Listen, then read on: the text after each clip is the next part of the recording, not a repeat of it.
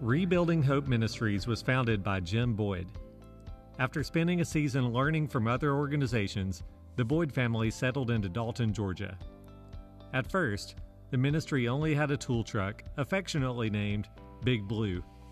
But God continued to expand the capacity of Rebuilding Hope by providing warehouse space, mission team housing through a local church, and the tools necessary for the work. Most importantly, God sent people to be the hands and feet of Christ. Today, we continue to meet needs in our community by repairing homes, building wheelchair ramps, and cleaning up after storms. We also provide disaster relief services when storms strike the southeast.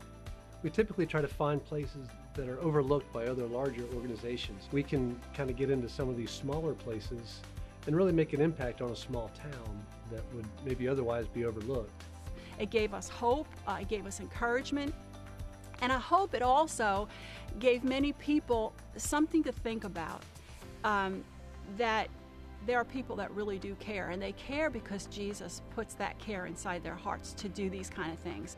As we look ahead to the future, we ask that you pray for Rebuilding Hope and also consider how you might be a part of supporting this ministry by giving of your time or through financial contributions. This is me finally able to put my faith in action. Together, we can make a lasting impact on our neighbors in Jesus' name.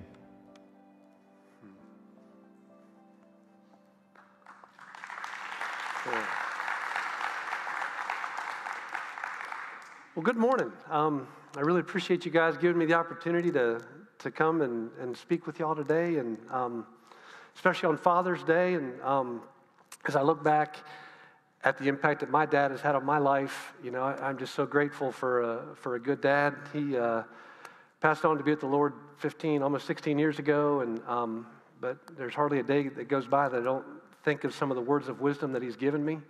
You know, like when I'm working on pounding something and it's not going, he says, "Don't force it, get a bigger hammer," you know.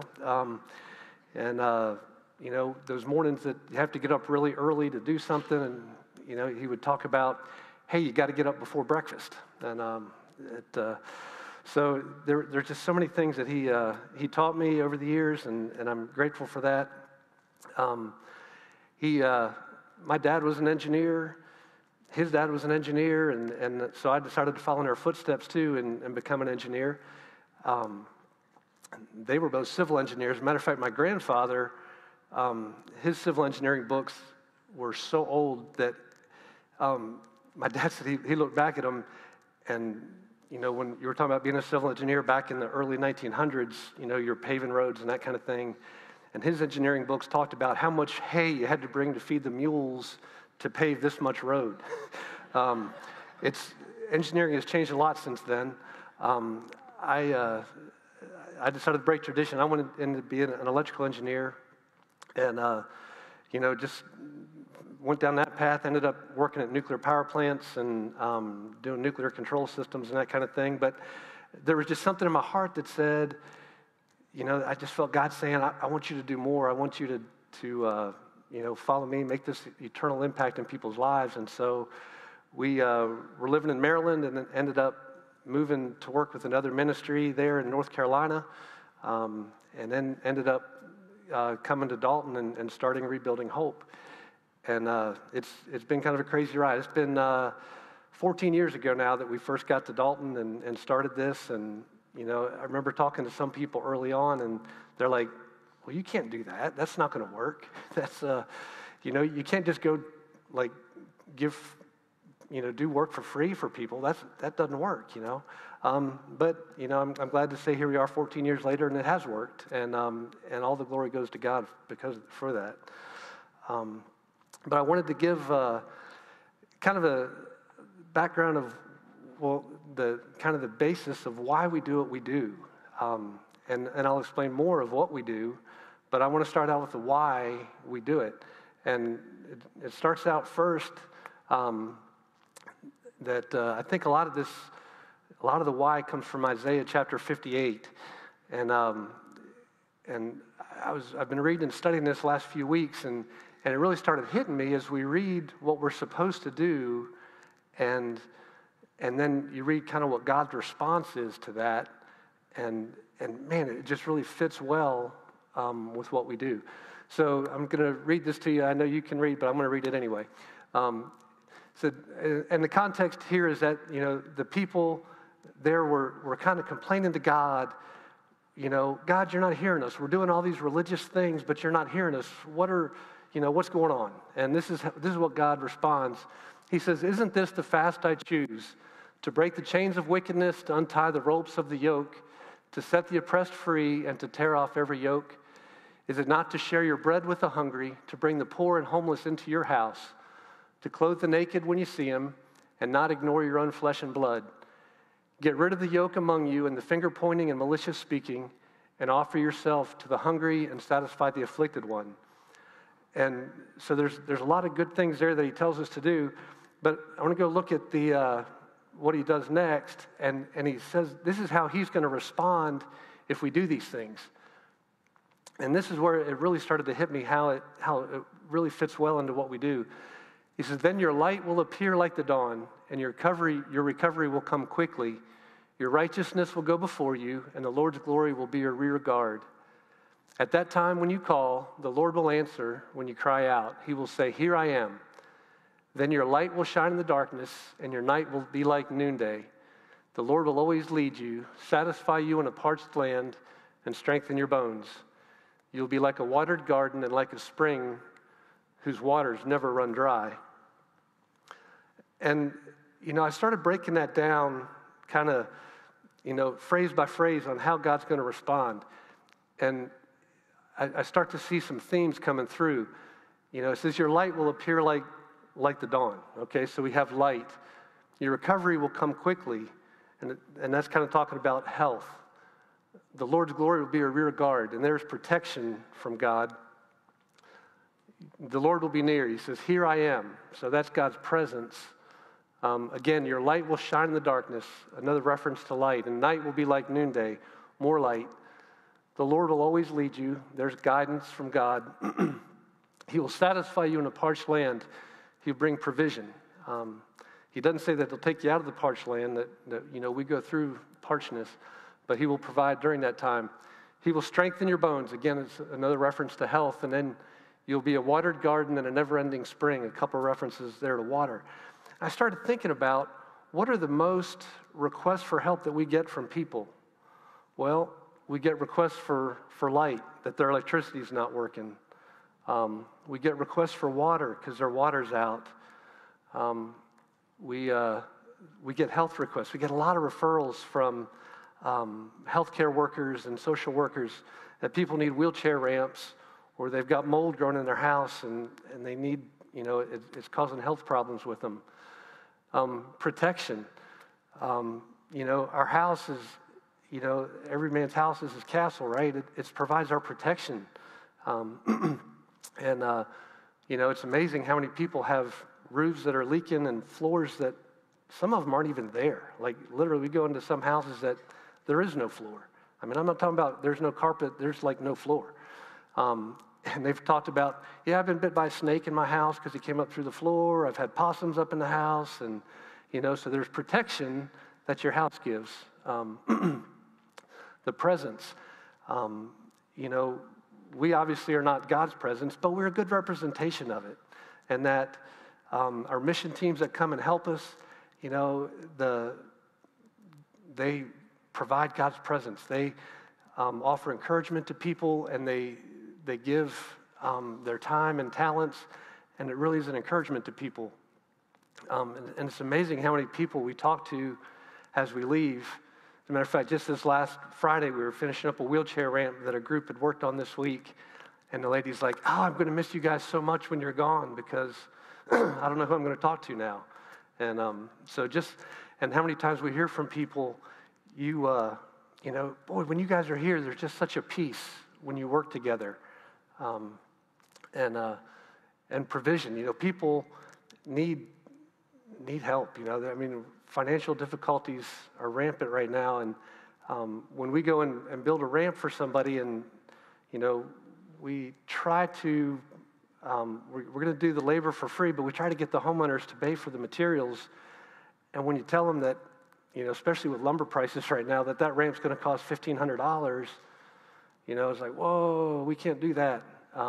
So we try to set up a little payment plan for them, and if you can pay us back $20 a month, we're going to do that. So we try to provide that financial help, and then guidance. Don't we all need God's guidance, and we try to help people with that, and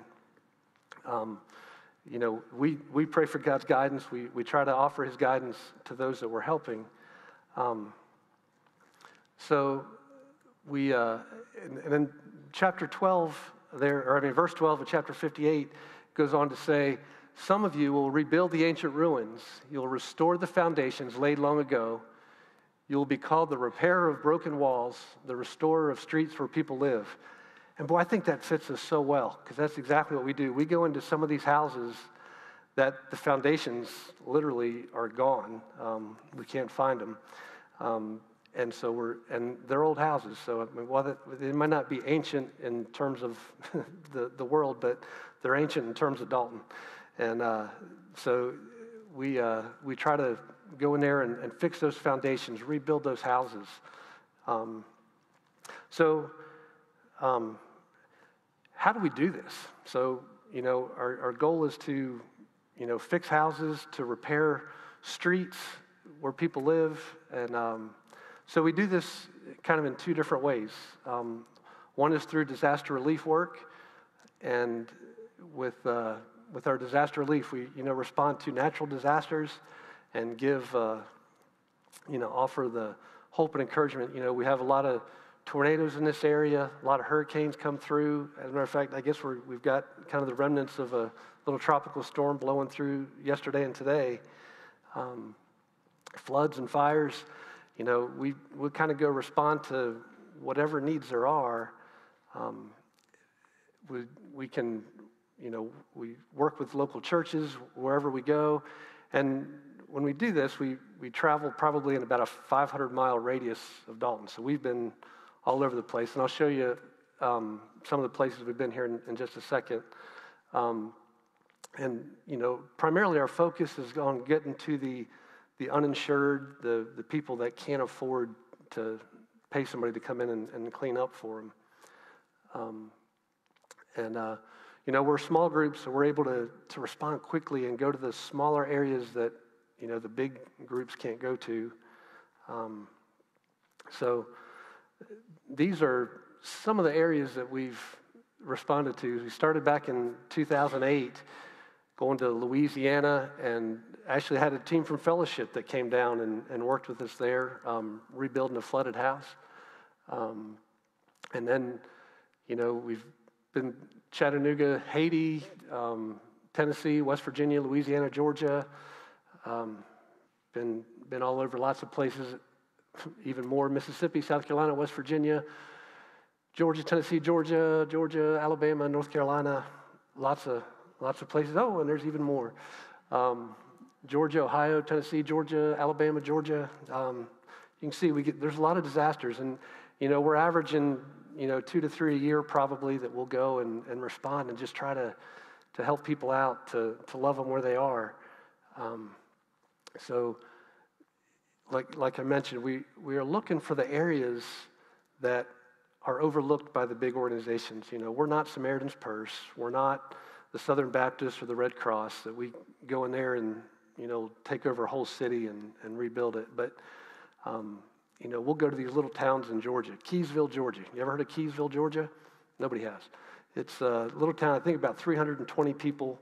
But we went there after an ice storm several years ago and just kind of went street to street to street and just loved on the people there. This past fall, we were down in Perdido Beach, Alabama. And it's kind of misnamed because there really is no beach, but I guess maybe that they're trying to draw people in. But it's a nice little community. It's about 1 mile by 2 miles, so it's a little 2 square mile area. One of the ladies that was on the video, she spoke from there, and and again, we just showed up. There was a guy from Chatsworth that he used to live in Chatsworth, had moved down there, and he had some friends still up here that had heard of us and connected us, and so we ended up down there. And it was a great little town. They put us up in their community center, and the town was made up of the community center and the fire department. And there were no stores, there were no restaurants, there was nothing. But they just welcomed us in, and we were able to, again, just go street to street and house to house and just, love on people and encourage them.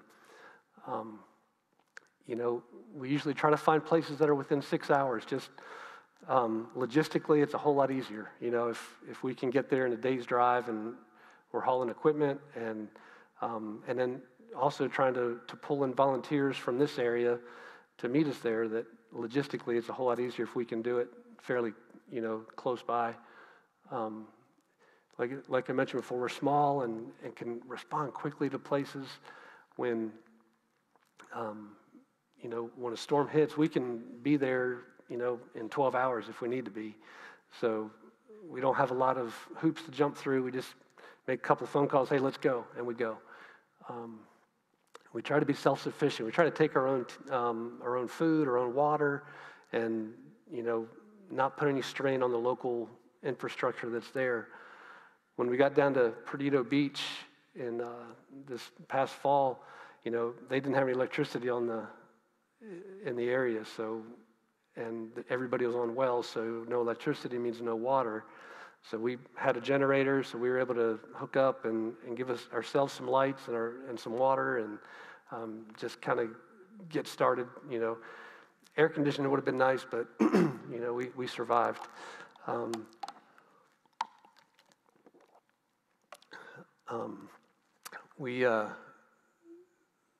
Like I said, a small team, but we've got some good equipment. I think you saw a picture of the skid steer there, and we've got a bucket lift that we can go up and cut some high trees. I'll show you a couple pictures of that. But more than anything, it's about the people and getting together with the people.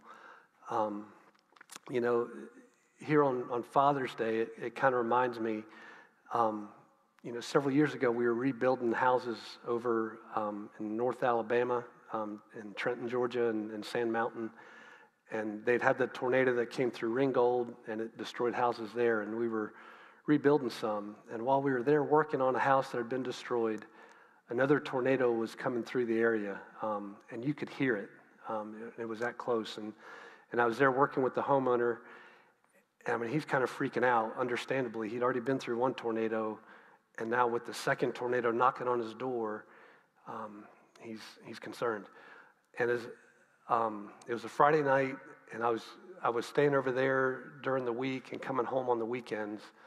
So because the storm was coming and bad, I said, well, I'm just going to go ahead and cut out and head back to Dalton.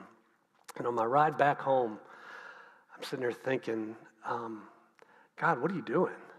This is kind of crazy that, I feel like I'm building little towers with a kid, and they're knocking them down, and I'm building a tower, and they're knocking them down.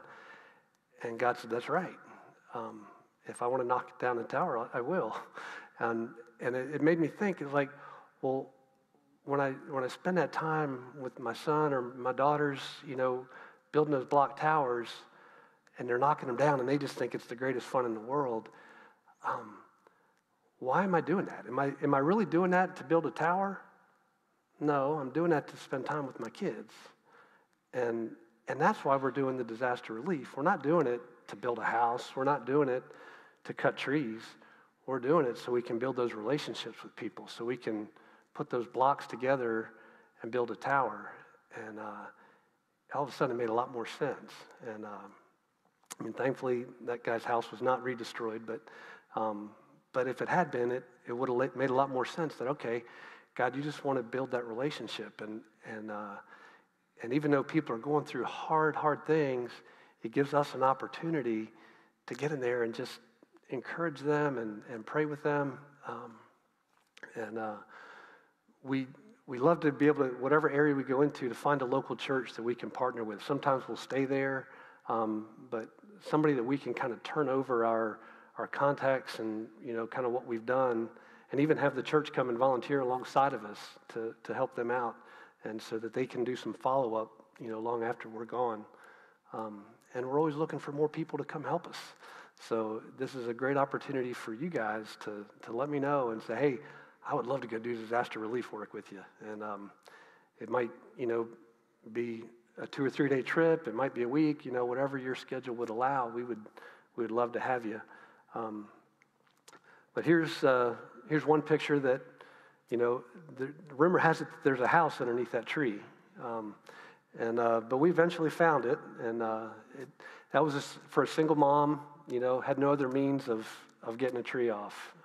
So we were just able to go in there and cut the tree and save the house and help her life get back to normal. Here's a picture of our lift. So I don't know if you can see we've got trees laying over top of a shed, and then all the power lines that are running kind of across over underneath the lift. And, so we have the equipment so we can get in there and kind of safely do what other groups look at that and say, no, we can't do that. But God blessed us with this, and so we are able to use it then to kind of go do some challenging things. Here's another one. This was in Panama City, Florida, after the big Hurricane Michael. I think it was in 2018. This house the front yard was just a complete jungle. I mean, everything toppled over and on top, and we spent 3 full days there running skid steer around, running chainsaws, trying to clear the stuff out. And we eventually cleaned it up, but I found out later that the homeowner told a friend of mine, he said, we would have lost our house if they had not come to do that work. He said, our neighbors paid $35,000 to get their yard cleaned up. That was just like ours. And he says, we wouldn't have had that money. So either those trees would have still been there, or if we'd have had to pay it, we would have lost the house. We couldn't have taken care of it. And so not only can you meet some spiritual needs, but you can meet some real physical needs as well. Again, seeking to break those yokes in Isaiah 58.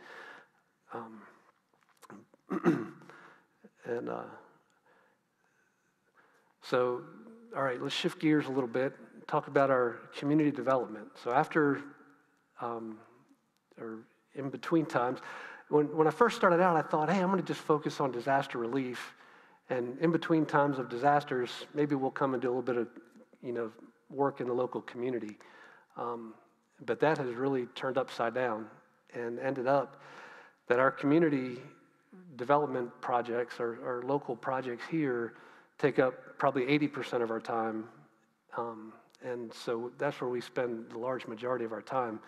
There are so many needs, right here in Dalton, Chatsworth, Whitfield, Murray counties that we really almost don't have time to go do the disasters sometimes because we're just so tied up doing local projects here. There's so much poverty in the area, but I bet most of us never see it. There's houses that we go into that they have no power. I know we do. There's one I did not long ago that they had no power for 13 months. That their little power pole outside their trailer had fallen over, and they didn't know how to get it replaced. So I went to see them in January, and they were all huddled up in a one room that was kind of blanketed off from the rest of the house with a kerosene heater. But you had no way of knowing that. And I think we get so used to running in our same paths. We go from home to work to church to Kroger, and we never get off our little beaten paths to see the other needs that are out there. It's true for me. Even, I think, I pretty much know where the areas of poverty are. Well, just this past week, I ended up on a whole new little trailer park that I never even knew was there. And it took me to see even greater depths of poverty than I'd seen other places.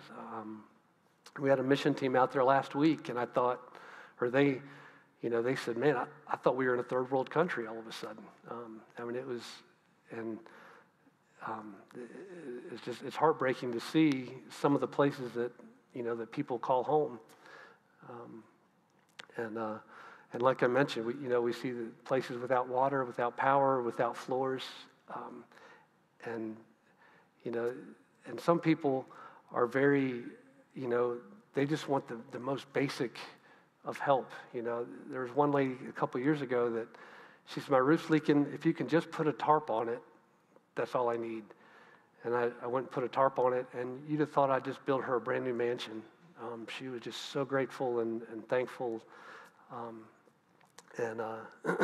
So sometimes just the smallest things can make such a huge difference in people's lives.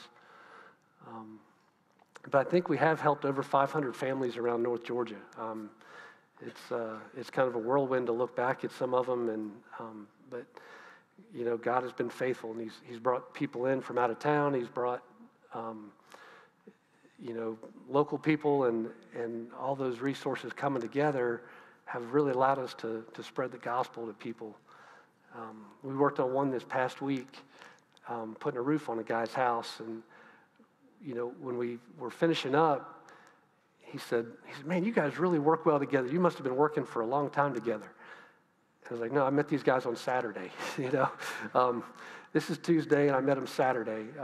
It's like, wow, that's weird. And I told him, I said, I think it's probably just the brotherhood of being Christians that brings us together, that makes us able to work well with one another. And he agreed. I mean, he affirmed that he was also a believer.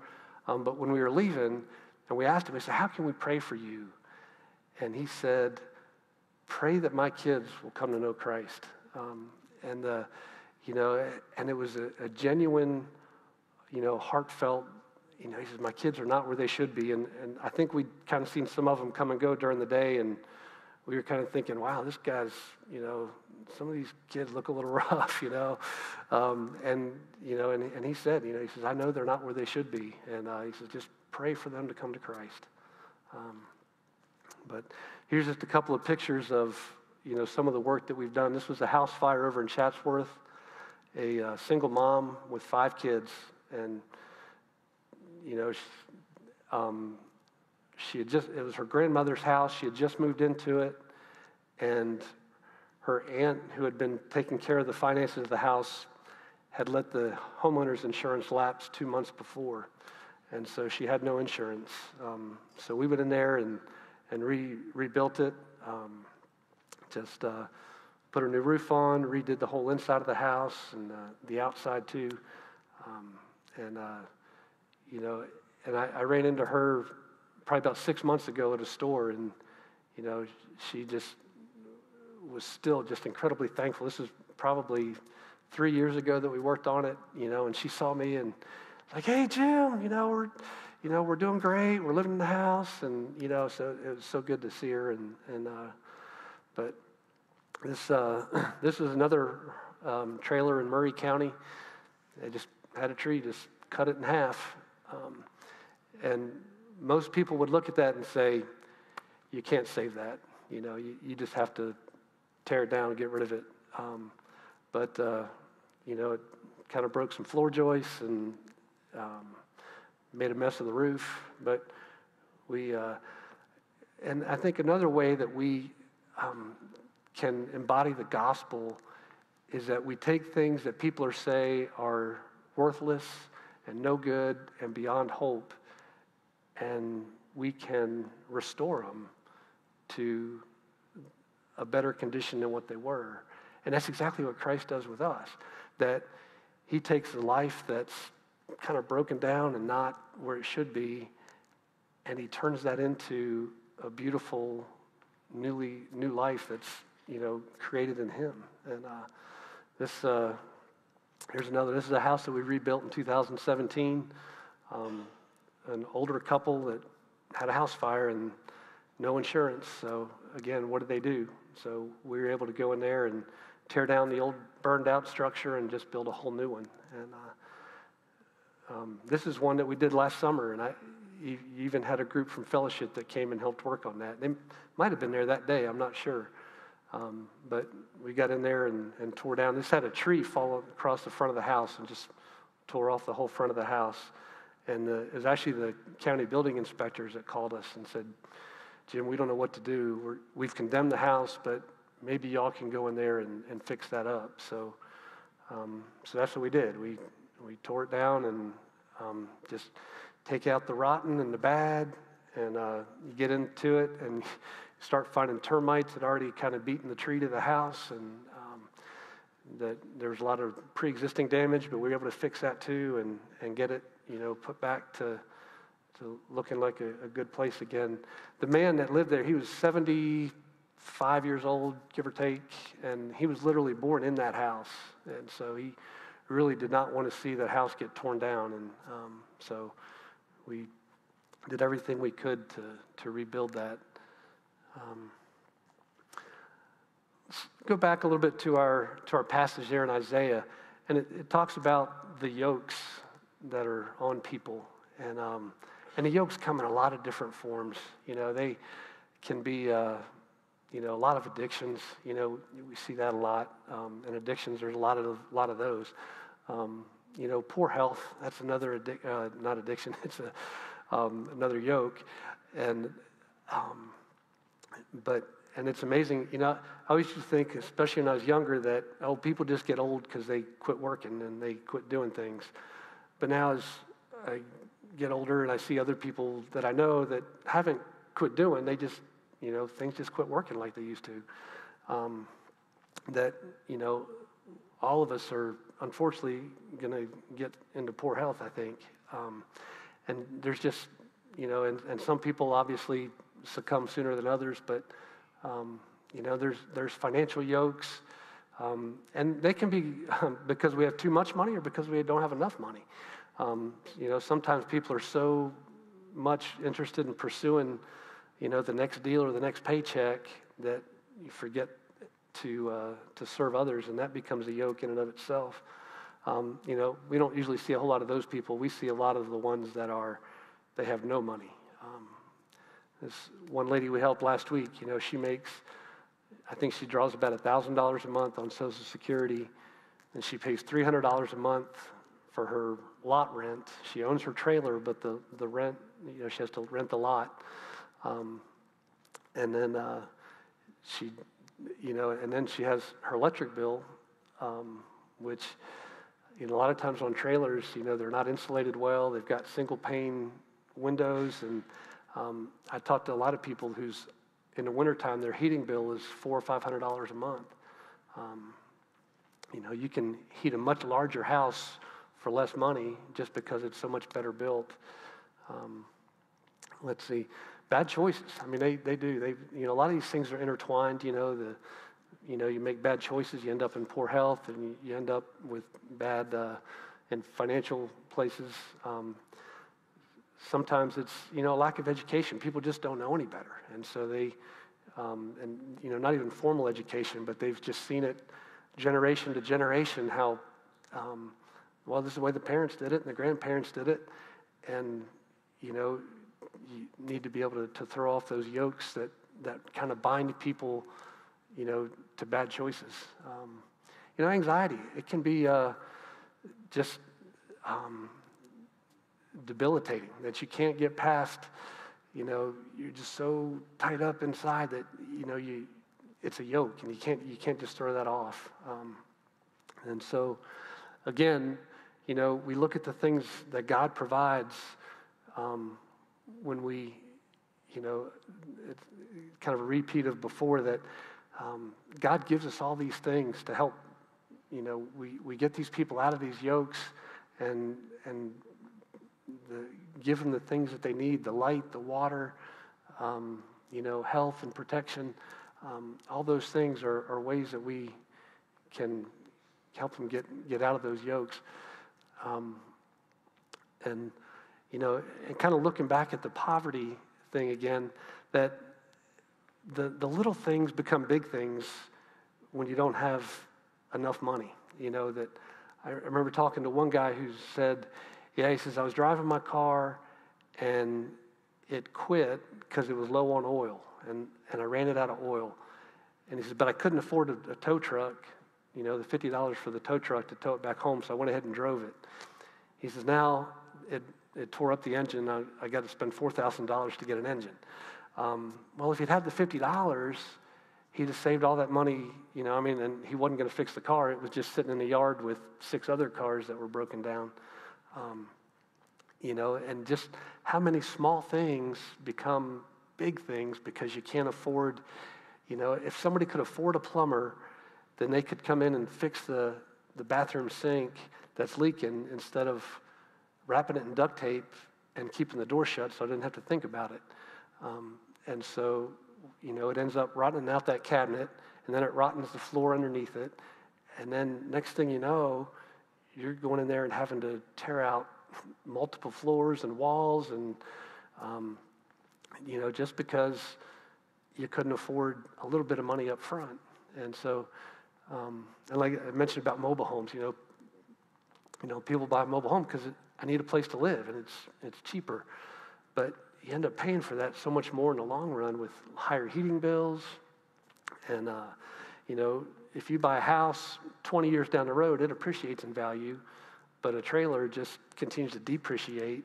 And at 20 years down the road, it's probably not much left of it. So, and we see these cycles kind of perpetuate, and it's heartbreaking, but, we love to get in there where we can and help people get out of those situations.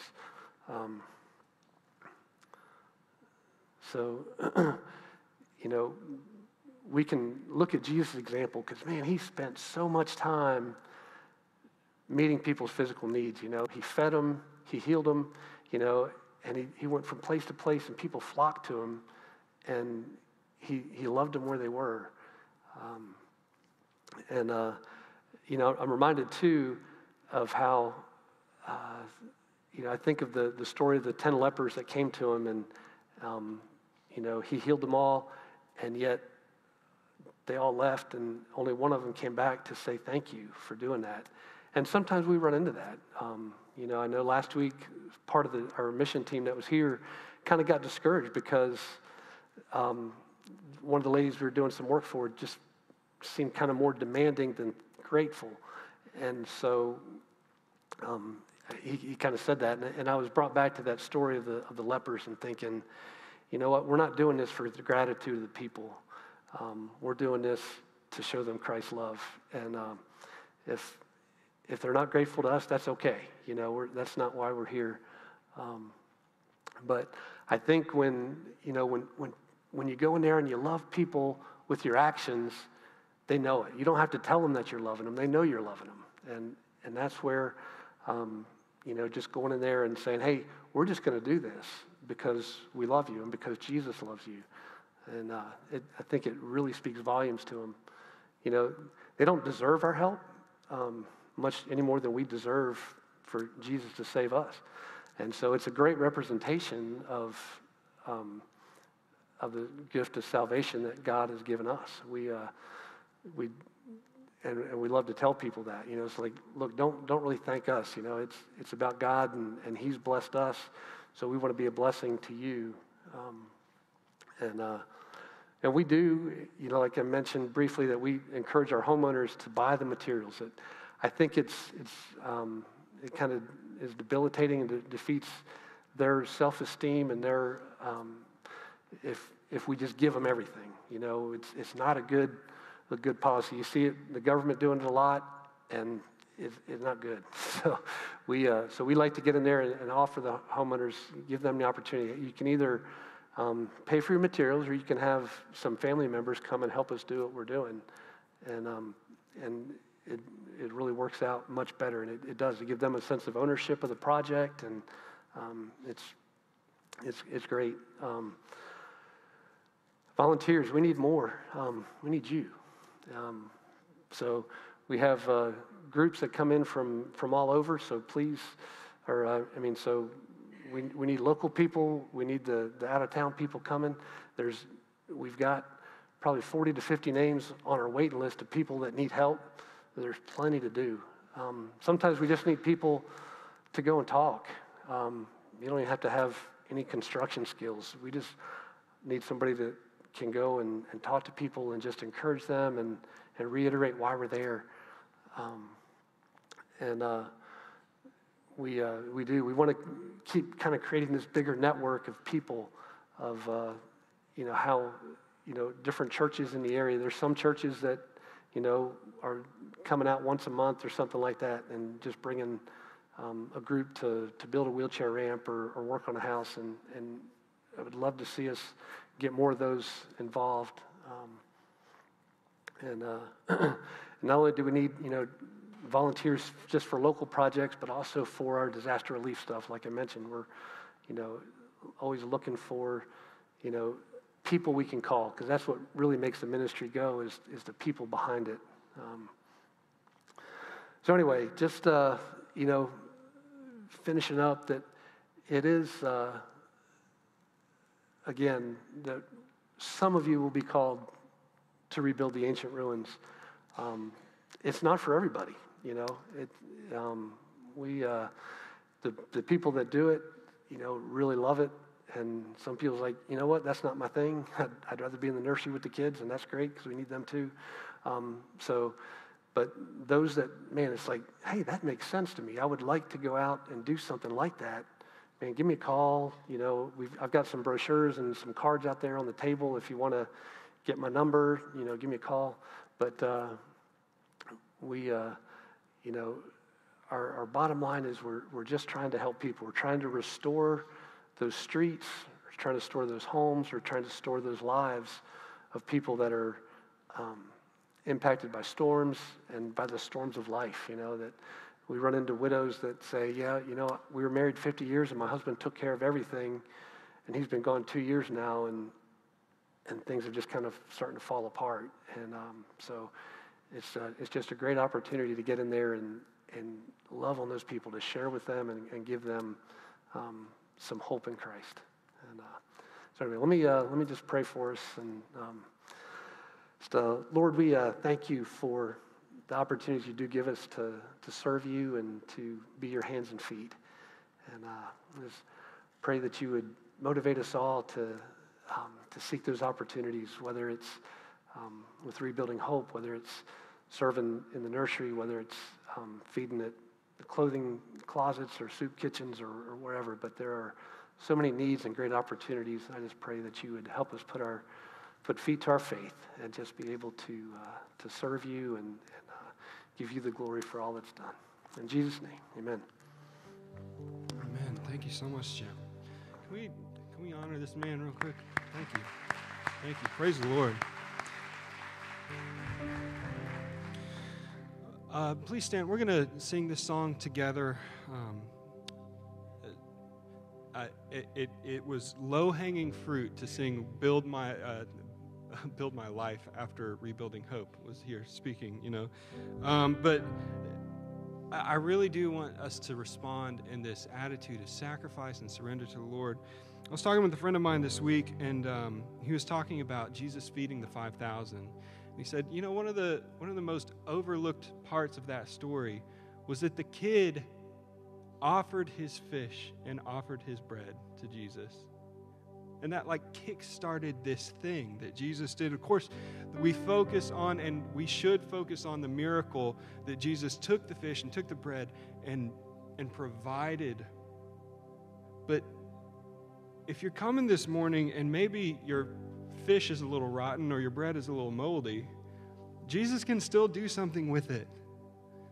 And so I encourage you now, if the Lord is prompting, even now during this song, come and talk to Jim. Tell him if you want to be involved. Tell him if you're interested. Tell him if the Lord is tugging on your heart right now. So let's sing this together. Worthy of every song we could ever sing, worthy of all the praise we could ever bring.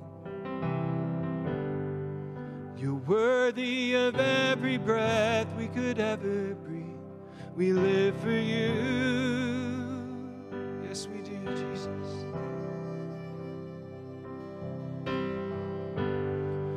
And Jesus, the name above every other name. Jesus, the only one who could ever save. Worthy of every breath we could ever breathe. We live for you. Oh, we live for you. Sing holy. You are holy. There is no one like you. There is none beside you. Open up my eyes in wonder and show me who you are, and fill me with your heart and lead me in your love to those around me. Oh yes, you're worthy. You're worthy of every song we could ever sing. Worthy of all the praise we could ever bring. You're worthy of every breath we could ever breathe. We live for you. Yes, we do, Jesus.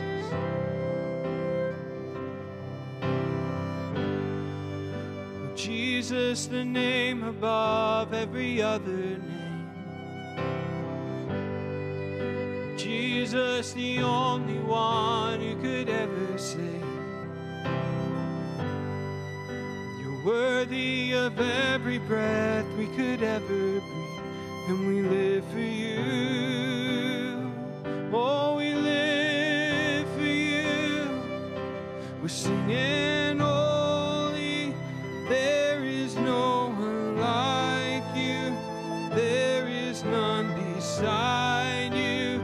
Open up my eyes in wonder and show me who you are, and fill me with your heart and lead me in your love to those around me.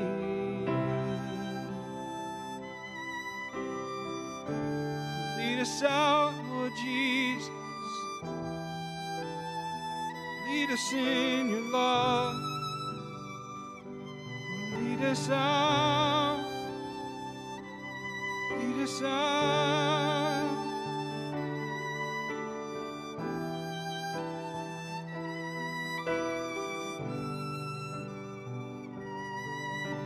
Oh, I will build my life upon your love. It is a firm foundation, and I will put my trust in you alone, and I will not be shaken, and I will build my life upon your love. It is a firm foundation, and I will put my trust in you alone, and I will not be shaken. Holy, there is no one like you. There is none beside you. Open up my eyes in wonder and show me who you are. Fill me with your heart and lead me in your love to those around me.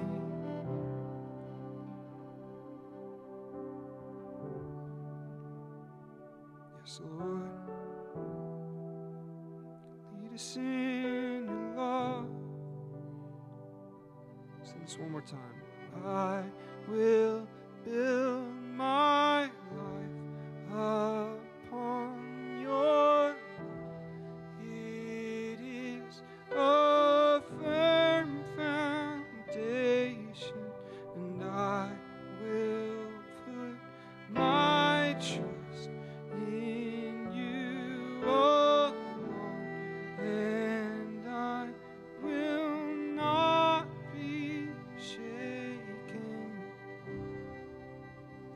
Jesus, we commit ourselves to you now.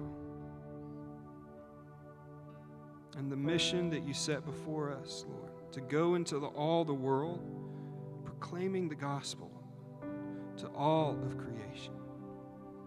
Father, I pray that you would ignite in us a heart for the poor, for those who need us, for those who need you. May we feel what you feel for them, Lord.